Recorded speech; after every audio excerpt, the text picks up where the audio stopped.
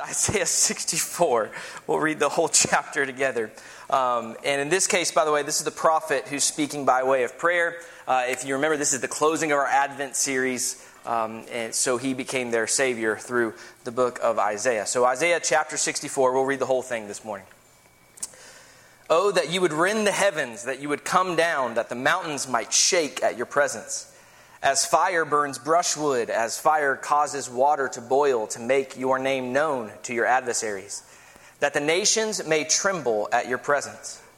When you did awesome things for which we did not look, you came down, the mountains shook at your presence. For since the beginning of the world, men have not heard nor perceived by the ear, nor has the eye seen any God besides you, who acts for the one who waits for him. You meet him who rejoices and does righteousness, who remembers you in your ways. You are indeed angry, for we have sinned. In these ways we continue, and we need to be saved. But we are all like an unclean thing, and all of our righteousnesses are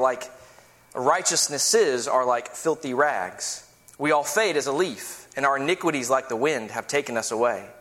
And there is no one who calls on your name, who stirs himself up to take hold of you, for you have hidden your face from us and have consumed us because of our iniquities. But now, O Lord, you are our Father. We are the clay, and you our potter, and all we are the work of your hand. Do not be furious, O Lord, nor remember iniquity forever. Indeed, please look. We all are your people. Your holy cities are a wilderness. Zion is a wilderness. Jerusalem a desolation. Our holy and beautiful temple where our fathers praised you is burned up with fire, and all our pleasant things are laid waste. Will you restrain yourself because of these things, O Lord? Will you hold your peace and afflict us severely? First Baptist Church of Grey Gables, the grass withers and the flower fades, but the word of our Lord endures. Let's go to the Lord and thank him for his word. Lord, these are the honest words of a prophet. Lord, a man that you called thousands of years ago, who saw the destruction of Jerusalem, who saw the dislocation of your people, made a byword among the nations. And all this because you were perceived to be a God who could not deliver nor keep his promises. You seemed to be a God who was inactive and indifferent to his people. So Isaiah cries out and asks, Lord, will you restrain yourself? Will you keep silent? Will you afflict us so terribly? And we're left at the end of this chapter with that question just hanging in our minds this morning. So we thank you that you have definitively answered those questions. And Lord, we look forward to hearing the answer in our time together today. So please give us your help, we pray, in Jesus' name. Amen. Amen. Thank you. You may be seated.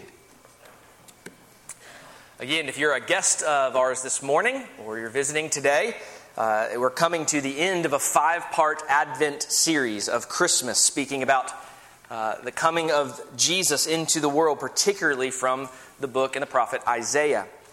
Just to give you a little bit of an overview of where we've been already, we've looked at Isaiah 1 and the need for a Savior, how we're in desperate need because of our sin and rebellion against the Lord who created us for a Savior.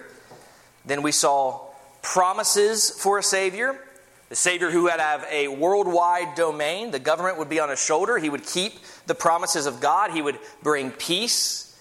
We saw his work would include sacrifice and resurrection from the dead, but also the bringing about of a new heavens and new earth in which righteousness dwells and his people wait for. Last week we looked at the appearance of the Savior. We looked at that 400 years of silence between the Old and New Testaments. How there was a prophet, there were angelic beings, a vision of miraculous birth of a virgin and a barren woman, sign after sign, a star, wise men from the east, this declaration that the Savior, the Messiah, has come. And so we're concluding this series this week, looking at Isaiah 64 under the title, Waiting for the Savior. Because we are now in a time where we have seen the arrival of our Savior, but he's gone back to heaven. He's ascended to the right hand of God, and we are still left in a broken, fallen, sinful world. We are waiting yet for a Savior to return. Amen. So Isaiah 64 tells us of that longing. It's really the believer's prayer for God to come and fix things. Because we are between the first and second coming of the Lord Jesus. So we can pray this prayer. And there's so much that's really applicable to us as long as we wait for God to act. And we long for Him to act. The reality is, when we think of the return of Christ, we could both identify with the fact that we struggle in this time. We struggle with faith. We struggle whether He's really going to do anything. Is this all a mirage? Is this just a myth? Is it really true? Is Jesus really going to come into the world? We haven't seen Him yet. Yet we love Him with joy inexpressible and full of glory, but there's a lot of people we know who believe things that are just flat out false. So how do we know that this is not a false hope? How do we know that He's really coming into the world? How do we know this won't just spin out of control until the human race destroys ourselves by apocalypse or nuclear war? How do we know that this isn't just fool and folly? Well, Isaiah answers some of those questions for us. And what I'd like to do is simply break down this passage into 3 sections to see what his answer is. First of all, I want us to notice the prophet's longing. In verses 1 through 5, I'd say 5a, we see the prophet's longing. Remember who this is. This is Isaiah, and he's speaking to the Lord here. This is his prayer. This is his longing for the presence of the Lord. He says it in this way, verse 1. He says, "Oh, that you would rend the heavens, that you would come down." See, the picture right now is of a God who is far off. This isn't the sense that God is near, present, acting, that He is with us. This doesn't feel like Emmanuel. He's up there in heaven. We dwell in the earth. He's separate and disconnected from us. So we want Him to come out of the heavens and do something. All of this wreckage, all the problems that we're facing in the fallen world, they're just continuing over and over again. Marriages struggle, divorces happen, people die, disease happens, injustices are done. And Isaiah's attitude toward the whole thing is, I know how to fix this. I know how things will be made right. It's going to be when God rips open the heavens, as it were, and comes down like a mighty warrior, rending the curtain of His room and just bursting in the scene. Then things will happen. Notice how he describes it in verse 1. He says that the mountains might shake at your presence. Now, probably speaking here both of physical mountains, yes, but also the mountains that represent kingdoms and armies of the earth. And verse 2, he says, what's that going to be like? As fires, verse 2, burn brushwood, as fire causes water to boil. In other words, judgment will come, righteousness will come, and what will happen when He does that? To make your name known to your adversaries, that the nations may tremble at your presence. See, there's actually a part of us that kind of riles up when we hear stuff like that, right? We go, yes! That'd be so great, wouldn't it? Just for God to come in and kick the rear of all that's evil, bad, and wrong, so all the nations who do not know Him nor love Him, that they might tremble in the presence of the Lord. That would be awesome. He sees this, and He says that's what's going to end this. That's going to be the fix to the problem here. That's what's going to bring about this majesty, this glory, and this righteousness. And then He recounts what God has done when He's done this before for Israel, because God has done this for Israel time and time again. So verse 3, He says, when you did awesome things for which we did not look, you came down, the mountains shook at your presence. Of course, we know He's speaking of Mount Sinai, right? When God came and met with His people after rescuing them from Egypt. In verse 4, He then says, this is something that should happen because of who you are, O God. Verse 4 says, for since the beginning of the world, men have not heard nor perceived by the ear, nor has the eye seen any God besides you, who acts for the one who waits for Him. See, here Isaiah is confessing his faith that this is the God who has entered into human history in the Exodus, in the trembling of the mountains, and now in this brokenness we're waiting and we long for You, O Lord. You promise You are the God who is going to act on our behalf, and we wait.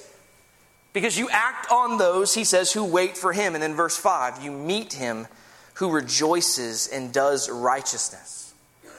The person of faith is the one who looks to the Lord, what He will do in the future, and says, I believe You are coming. But until You come, You know what I'm going to do, Lord? I'm going to go ahead and work righteousness. I'm going to go ahead and do what's right. I'm going to live according to your law, according to your holiness. I'm going to do it not as one who's just dragging their feet as if obedience is a burden, but joyfully obeying and working righteousness. This is the one who God meets, who joyfully works righteousness. And then continuing on in verse 5, he says, who remembers you in your ways. So here's kind of the shape and sketch of the man of God, of Isaiah. Right? What's he doing? He's waiting on the Lord because God is going to act for him. And until then, he's joyfully going to work righteousness and remember God in his ways. And so there's this longing for his presence. But he also recognizes, as we see in the text, that when God comes, when the Lord comes, judgment is going to happen. When he makes his name known, justice will happen. Perfect goodness arrives. What happens to that which is bad when perfect goodness arrives? Well, what is bad is destroyed. What happens to the hateful when perfect love arrives? All that is hateful will flee away. What happens when perfect beauty enters into the world? All that is ugly will be cast away forever. And so what happens when he arrives? He rends the heavens.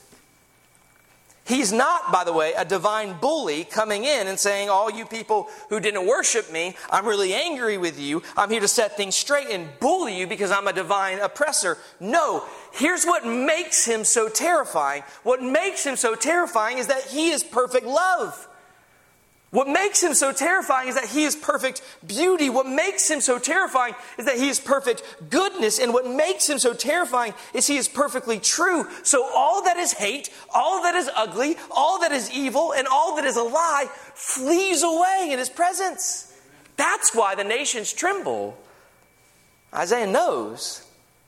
When God comes back, not as the divine perfection of everything that is good, beautiful, true, and holy, things can't remain as they are now. The reason that they are as they are now is because God isn't present.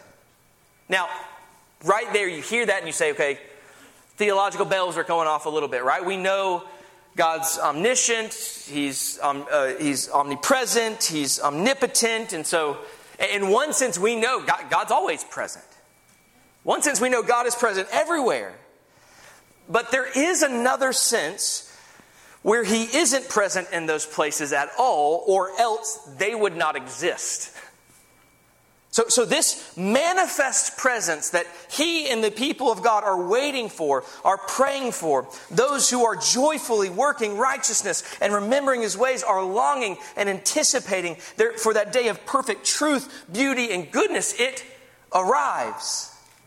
His glory and His name is made known in the earth, and that's what causes everything that is opposite of Him to flee away in terror. Just as the lights came on in this room this morning. When the lights come on, darkness cannot be present, correct? That's what happens when He returns, friends. When He comes, His action is in response to all that is in enmity with all that He is. It's why things can't remain the same. But there are people right now, and some of them are in this room, I'm sure, who are waiting that day with joy, who are working righteousness and anticipating Him to come. And so that's what Isaiah wants God to do. He looks and he sees Israel, he sees the brokenness, the enemies, the injustice, the unrighteousness, all that is sinful, and he says, come back and rend the heavens, come quickly down so we might shake at your presence. But then he sees a dilemma. That's the second thing I want us to notice in starting in 5b. I'm sorry, I'd hate to break it there, but I think the verse number is wrong there. It should be start at 6 right there. You are indeed angry. There's a turn there. But we see the prophet's dilemma. Immediately, in the second part of verse 5, let's say, it tells us of a problem. It says, you are indeed angry, for we have sinned. Which brings the problem home. See, the problem is not out there with all the evil people, is it? The problem is with us. You were angry and we sinned.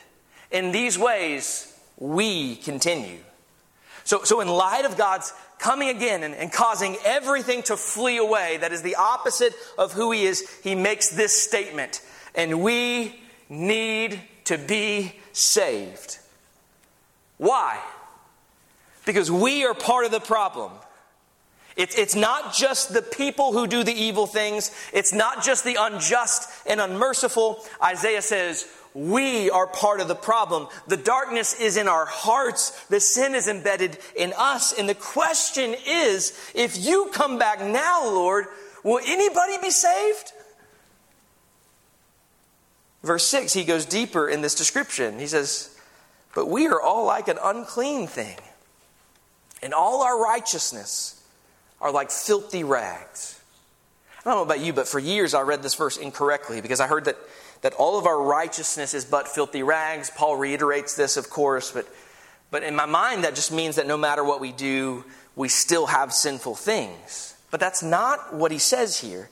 He says the righteousness we do compared to who God is in His righteousness, even the one who works joyfully in righteousness, awaiting the Lord. If we take it in and of itself and give that true work of our righteousness in joy to God, it's like a filthy rag. It's like a leprous rag. Our righteousness is defiled. Not just our sin is defiled. Our righteousness, we think, oh, our sins are bad, but my righteousness, the things I do from a pure heart, that's good. No. My righteousness is even bad. My righteousness is spoiled. And not only that, we're so frail. It says we all fade as a leaf. And our iniquities, like the wind, have taken us away. Death comes by way of consequences of our sin. And then he looks out and he asks the question. He says, who are those who really call on your name? Look what he says in verse 7. And there's no one who calls on your name, who stirs himself up to take hold of you. For you've hidden your face from us and have consumed us because of our iniquities. Again, notice, us, we, our. And so, do you see the dilemma here? You see the tension that he's cranking down on? Verses 1 through 5, we go, yes, come Lord Jesus. And then verse 5b and following, we go, oh no. Verse 8 says, but now, O Lord, you are our Father. We are the clay and you our potter, and all we are the work of your hand. Do not be furious, O Lord, nor remember iniquity forever. Indeed, please look, we all are your people. See, now what he's doing, he's actually speaking of the consequences of sin. He's going to go on to talk about that even more. The earth was destroyed. Jerusalem was destroyed because of Israel's sin. And as soon as we say, aha, well, you know what? At least we haven't destroyed the earth. We'll just look around. Like, look at our city. Look at our neighborhoods. Look at the world. Mankind has not ceased destroying ourselves. Have they? We still bring what is dark and evil. We lie, complain, groan, steal. There are all kinds of consequences. So not only is Israel unrighteous, but remember, Israel is always a picture, a microcosm of all of humanity. So us, in and of ourselves, we are unrighteous. Not only has Israel brought great consequences on their great cities, but we as a human race, we've brought terrible consequences on our cities. Everywhere we go, from just pollution to whatever cause you want to go, listen, I know this is going to sound political, but there's legitimacy that we're not very good stewards of the resources of planet Earth. You know that, right? It's a fact. Whether you're liberal or conservative, we don't do a very good job in a lot of things. That's not a political agenda. It's the fact that wherever the human race goes, we abuse the stewardship of creation. So there are consequences. Verse 10, he lists them. Your holy cities are a wilderness. Zion is a wilderness. Jerusalem, a desolation. We look at many parts of the world now, and there's desolation that comes as a result from our sins. Verse 11, our holy and beautiful temple, where our fathers praised you, is burned up with fire, and all our pleasant things are laid waste. We look at the earth after the Garden of Eden, where there was once no death, no sin, no pollution, no enmity, no war. And now what do we see? We look around and there's war, enmity, hatred, fights, broken marriages, rebellion. It's funny, we've been... my mom has the Bible on audio. And I've got to use all these illustrations of my kids before they get in here and listen to the sermons, because that's the time to do it. And Emmett loves listening to the Bible on audio. He soaks it in, right? So he listens to the first 3 chapters of Genesis, and he's just locked in. Just the days, the numbers, he gets it. But then he asked his Gigi the other day, he said, Gigi, can you skip that part with Cain and Abel? I don't like that part. And I thought, well, you're right, you shouldn't, right? Because there's a great shift from Genesis 1 and 2 to Genesis 4. We go from paradise to fratricide in a couple of chapters. How did we get here? This is what we see. The human race abuses all that is good. And here's where he closes his prayer. He says, in light of who God is, in light of the mess we've made as the human race, when he returns, what are we going to do? We all need to be saved. We've covered that, but shall we be saved? And then he asks the Lord this question in verse 12. He says, will you restrain yourself because of these things, O Lord? Will you hold your peace and afflict us very severely? So, okay, you feel the dilemma here? It's a dilemma. That's a problem, right? The longing for God to come and kick evil out until we realize that evil is in us. That's what is ugly in the world is us. What is hateful in the world is us. What is destructive in words and selfishness and self-centeredness and narcissism is us. If God comes back and deals with us as we deserve, we're all in big trouble. But we need to be saved. So shall we be saved? Because yet we also feel the sense of this is not the way the world should be. We even feel the sense that this is not the way I should be. Who will deliver us? So this is the dilemma. Do I want God to come back and deal with this or not? And then we start thinking and asking questions like, well, if he is coming back, how am I going to be right by then? How am I going to get right by then? Which brings us to the third point, and probably the simple answer that you're all thinking and knowing, right? The resolution is Jesus. That's the answer. The resolution is Jesus. The resolution of this whole problem is Jesus Christ. It's what this book preaches to us. It's what Matthew, Mark, Luke, and John tell us about. He is the resolution to the dilemma. He is the one who is coming. He is the one who is resolving this sin problem. All of my righteousness is filthy garments. So what do I need? I need a righteousness that is outside of myself. I need a righteousness imputed to me. I need His righteousness. I need all of my debt paid, all of my unrighteousness washed away, because if not, if God deals with me as a person outside of the person of Jesus Christ, it's over. I'm done. I will be part of those who know the name of the Lord, His truth, beauty, and goodness, but I will be destroyed by it. I will flee. Because Jesus is the only one who resolves the sin problem. He's the only one who also resolves the God problem. Remember in verse 7, He's hidden His face from us because of our sins. What did Jesus do? Jesus goes to the cross so that God will hide His face from His Son. He'll cry out, my God, why have you forsaken me? He could not see the face of his God any longer in that moment. But He did that so that we would never be forsaken by God. And He would never hide His face from us because of our sins again. He comes to resolve the sin problem. He comes to resolve the God problem. But He also resolves the heart problem. Because the issue here is this is sin that comes out of our own hearts. But what's Jesus going to do? He comes to give us new hearts. Hearts that desire Him. We heard that in the testimony this morning, praise God. Hearts that love Him, hearts that long for Him. Even with remaining sin in the mixture of what remains, there is a longing and a joyful waiting on God to come in His power.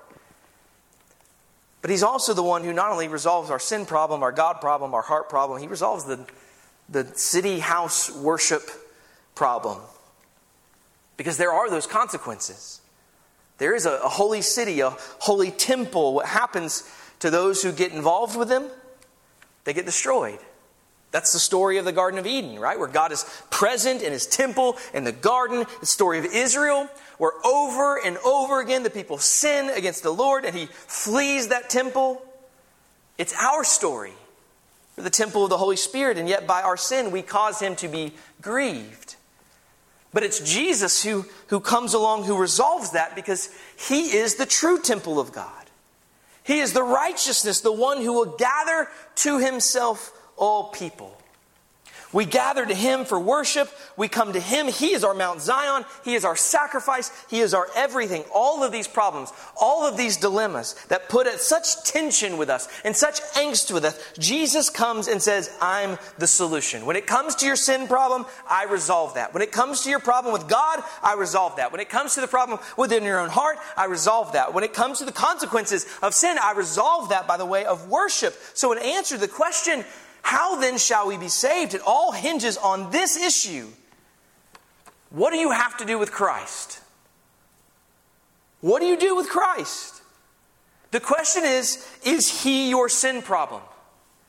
Or are you still trying to resolve your sin problem by your own righteousness? Are you still trying to solve your iniquity problem? Because it's a problem. We still sin. The question is, how are you trying to resolve that problem? It's been said, and I think this is true, there are two wrongful ways to deal with our sin problem. One is what we would call an irreligious approach, which basically says, I don't need God, spirituality, religion. What I'll do is I'll find a cause, whether it's the rescue of puppies or world peace or social justice, recycling or other things that are good things. But what I'll do is I'll make that cause my functional savior. And when I do that, and I'm faithful in it, then I'll feel some sort of sense of purpose and relief and guiltlessness that I've done something to help save the world. It really is a form of self-saviorhood is what it is. So that's an irreligious form of self-righteousness. But there's a religious form of self-righteousness as well. This is the one we probably all struggle with. There's a form of self-righteousness that says, I believe in Jesus, but the guilt isn't actually dealt with. The guilt in relationship with God, in relationship to those guilt feelings, it's not dealt with. But listen, Jesus is the resolution to that. There is this religious way of self-righteousness which says, I know that I'm in good standing. I know it. And I know I can be free from the sense of guilt. But I do that by the fact that I do certain things. That's what makes me free of guilt. And when I don't do certain things, the guilt continues to heap up. I do it in the name of Jesus. I do it in the name of the Bible. And I do it in the presence of the church. But church, the biggest problem in the church is self-righteousness. And even this kind of self-righteousness. By that, I mean someone who's trusting in their own ability, in their own righteousness. Their feelings of guilt and acceptance go up and down depending on performance. Friends, hear me. That will damn you just as much as irreligious self-righteousness. Leaning on that is leaning on a broken stick that will pierce your hand. Leaning on self-righteousness of any form, self-atonement, self-flagellation, for the purpose for trying to atone for your own sins, will not atone for a single one of them. Hear me, Jesus is sufficient.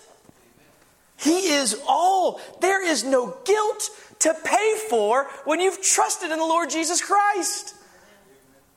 Don't damn yourself by self-righteousness, trying to be your own savior, by torturing yourself through overworking to try and prove your worth to your spouse or to somebody else because I have to do something to atone for my mistakes.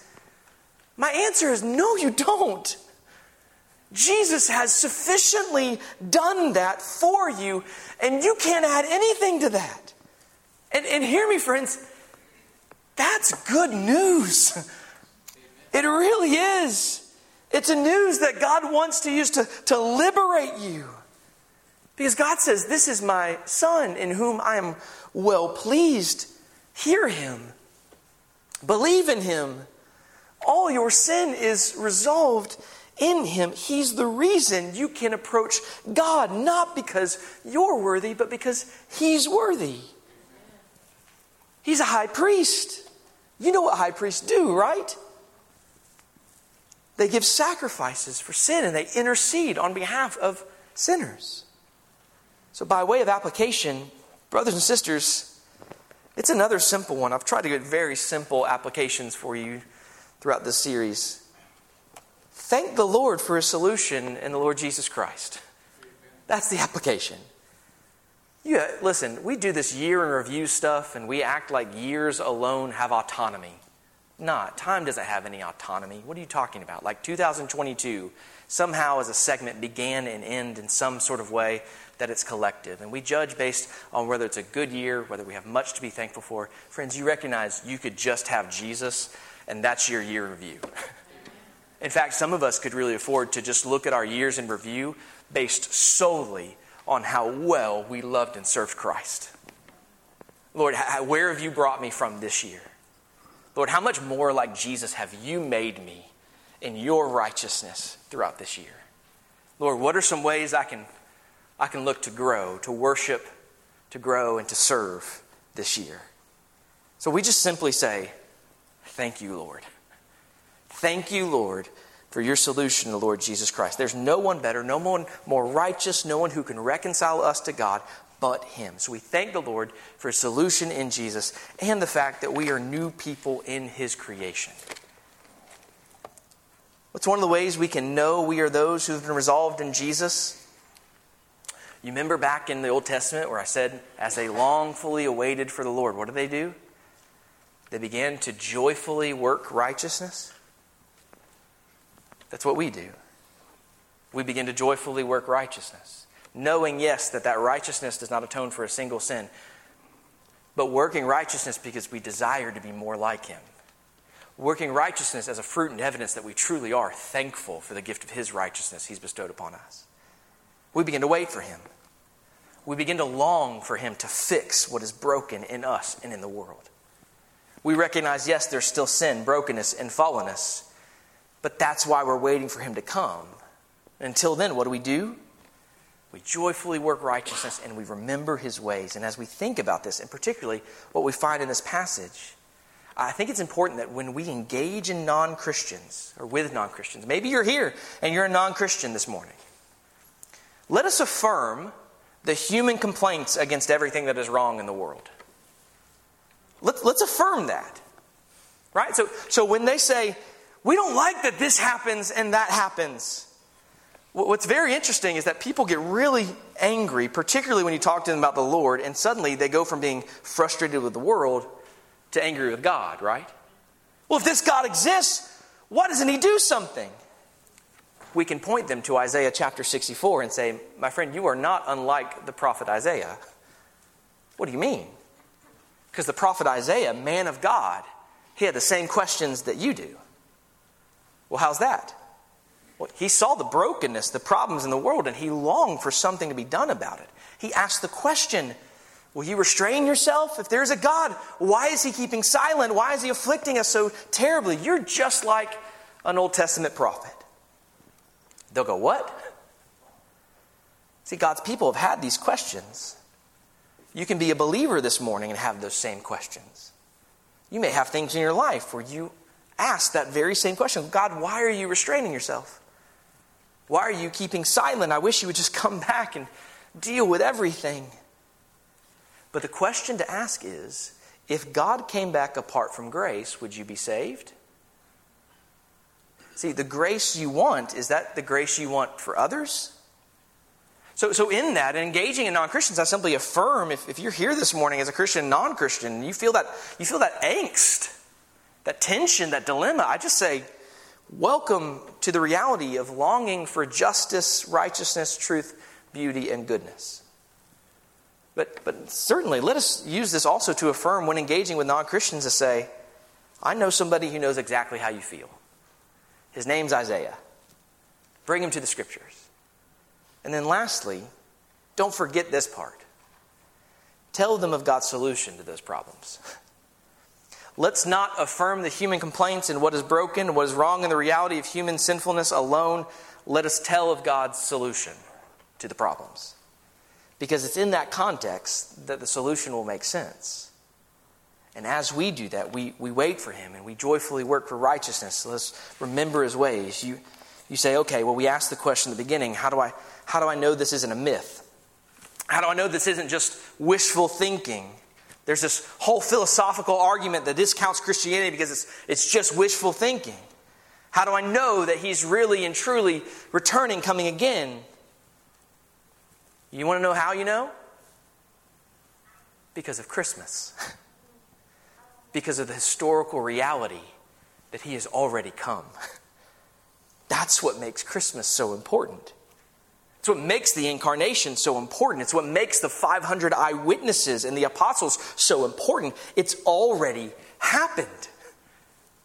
And so we conclude this Advent series. As we do that, may the Lord give you some of the joy in the midst of suffering, joy in the midst of great disappointment, joy rest in a sense of being settled with God in the midst of brokenness. And yes, that'll make us pray for grace, for His mercy to be extended, but it will also make us look up and be watchful for the time when the clouds will be rolled back as the scroll and the heavens will be opened. And He who is truth, beauty, goodness, and the light of the world will come and make all things well. Paul makes that promise, doesn't he? To the sufferings you feel and I feel, all the disappointments, the anger, everything you feel because of what's wrong in the world, all that suffering, he says, what does he say? It's not even worthy to be compared to what's to come. We feel that now. But church family, the time is coming when your present sufferings, your present disappointments and frustrations will seem like a whiff of air that came for a moment and immediately vanished. You will be in the presence of perfection, holiness, goodness, and you yourself will be part of the divine glory. Not becoming a God, but being glorified in Him. You will know nothing but unending, unceasing, expanding, and perfect joy, beauty, goodness, and righteousness, and you will know it for all eternity. All the stain of sin will be wiped away from the human experience, and for that reason alone, if you're not a Christian here this morning, I urge you to trust in Jesus today, because that's what you get. And for those of us who are in Christ, may we look with anticipation and work with joy in the midst of hard circumstances now as we await our Savior's arrival and return. Praise be to God. Would you stand and join me in a word of prayer this morning?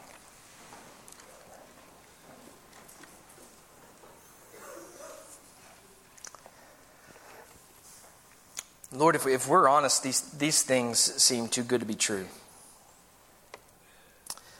If you were not a God who could not lie, the truth is we would not believe them. But you've sworn by yourself that these things are indeed true, and yet we still struggle to believe. So Lord, simply would you help us to believe? Lord, would we long for your return more and more as we see the day drawing near? Would you help us to extend grace to others as we proclaim your gospel to the nations? Father, would you help us to joyfully work righteousness, not to rid ourselves of any feelings of guilt, because our guilt was nailed to the cross of your Son. Father, our guilt was destroyed, and now we live in joy. That's the reason we can joyfully work righteousness, because we desire to honor you, bring glory to you. But ultimately, we recognize that our very best apart from Christ is nothing but filthy rags. But you have given us the righteousness of your Son. It's what the cross means, Father. Not only have you taken upon yourself our sin, but you gave us the righteousness that Jesus has earned in our place. so that by repenting of our sins and believing and trusting in the finished work of Christ, we can be looked at as righteousness, even though we are far from it. Father, you take our filthy rags and you make them white as snow. So we say thank you. Help us to live lives that reflect that thankfulness as we joyfully work out righteousness. Help us, Lord, to obey you. Lord, help our attitudes in the midst of this coming year to think on spiritual things, to give us hope in the midst of a wicked and crooked world, and to long and await for your day to come. And while we await, Lord, let us be about proclaiming your word to everybody we meet. We ask for your help in this. In Jesus' name we pray. Amen. Amen. Let's sing this hymn of reflection together. Church family, as we come to the time of our invitation, we pray that the invitation is very clear as it was given in the sermon itself. If you are not belonging to the Lord Jesus, if you're a non-Christian here this morning, then would you recognize that all the brokenness that you see and experience in the world, the longing to fix that, apart from you being reconciled in Christ, would end in your destruction. The only way that you can be saved is to trust in the finished work of Jesus Christ. If you have questions about that and the process of that, certainly we want to answer those. We want to be here for you. We're going to walk through what it means to be a Christian. So if you have questions, if you want to respond to that in faith this morning, if today is the day you want to know that you've been made right with Christ, then please, we'd encourage you. I'll be down front here. I'd love the opportunity to talk with you about Christ this morning. Join us. We'll pray together. We'll stay as long as it takes to see what's going on with you and see how we as a local church can help and minister to you. And for us, church family, never forget the gift of righteousness that was given to you. The guilt is done away with. Now we get to joyfully work righteousness as we await and long for our Savior to return. Do you long for Him to return this morning? I tell you, I've said it time and time again, the older I get, the more I long for the Lord Jesus' return. Maybe you're a young person here and you're like me when I was a young person and thought, I'd really like to, Lord, if you could just hold off. I'd love to get married. That'd be pretty cool, I think. And He's allowed that, and He's been gracious to allow that. Praise God. I was very unmarriable. But joke's on you. Tricked you. Stuck with me now. And Lord, please let me have children. And then maybe. But I recognize the best thing that could happen for my children, my wife, and for me is for the Lord Jesus to return. Even before I knew them, got to experience the beautiful love and life that we have together. Ultimately, the greatest thing that could happen for the Christian is for Christ to return. And that will be a joy that will be incomparable with even holding your own children. There's no greater joy in my life than being able to love my family and walk with them and be with them and to hold my child. But the joy that's awaiting us, friends, that won't even compare. And that sounds nuts, doesn't it? But it's true. What a gift of grace in the gospel we've been given. So we long for that day and we await it together. And while we do, we work joyfully in righteousness. Praise God for His mercy and grace.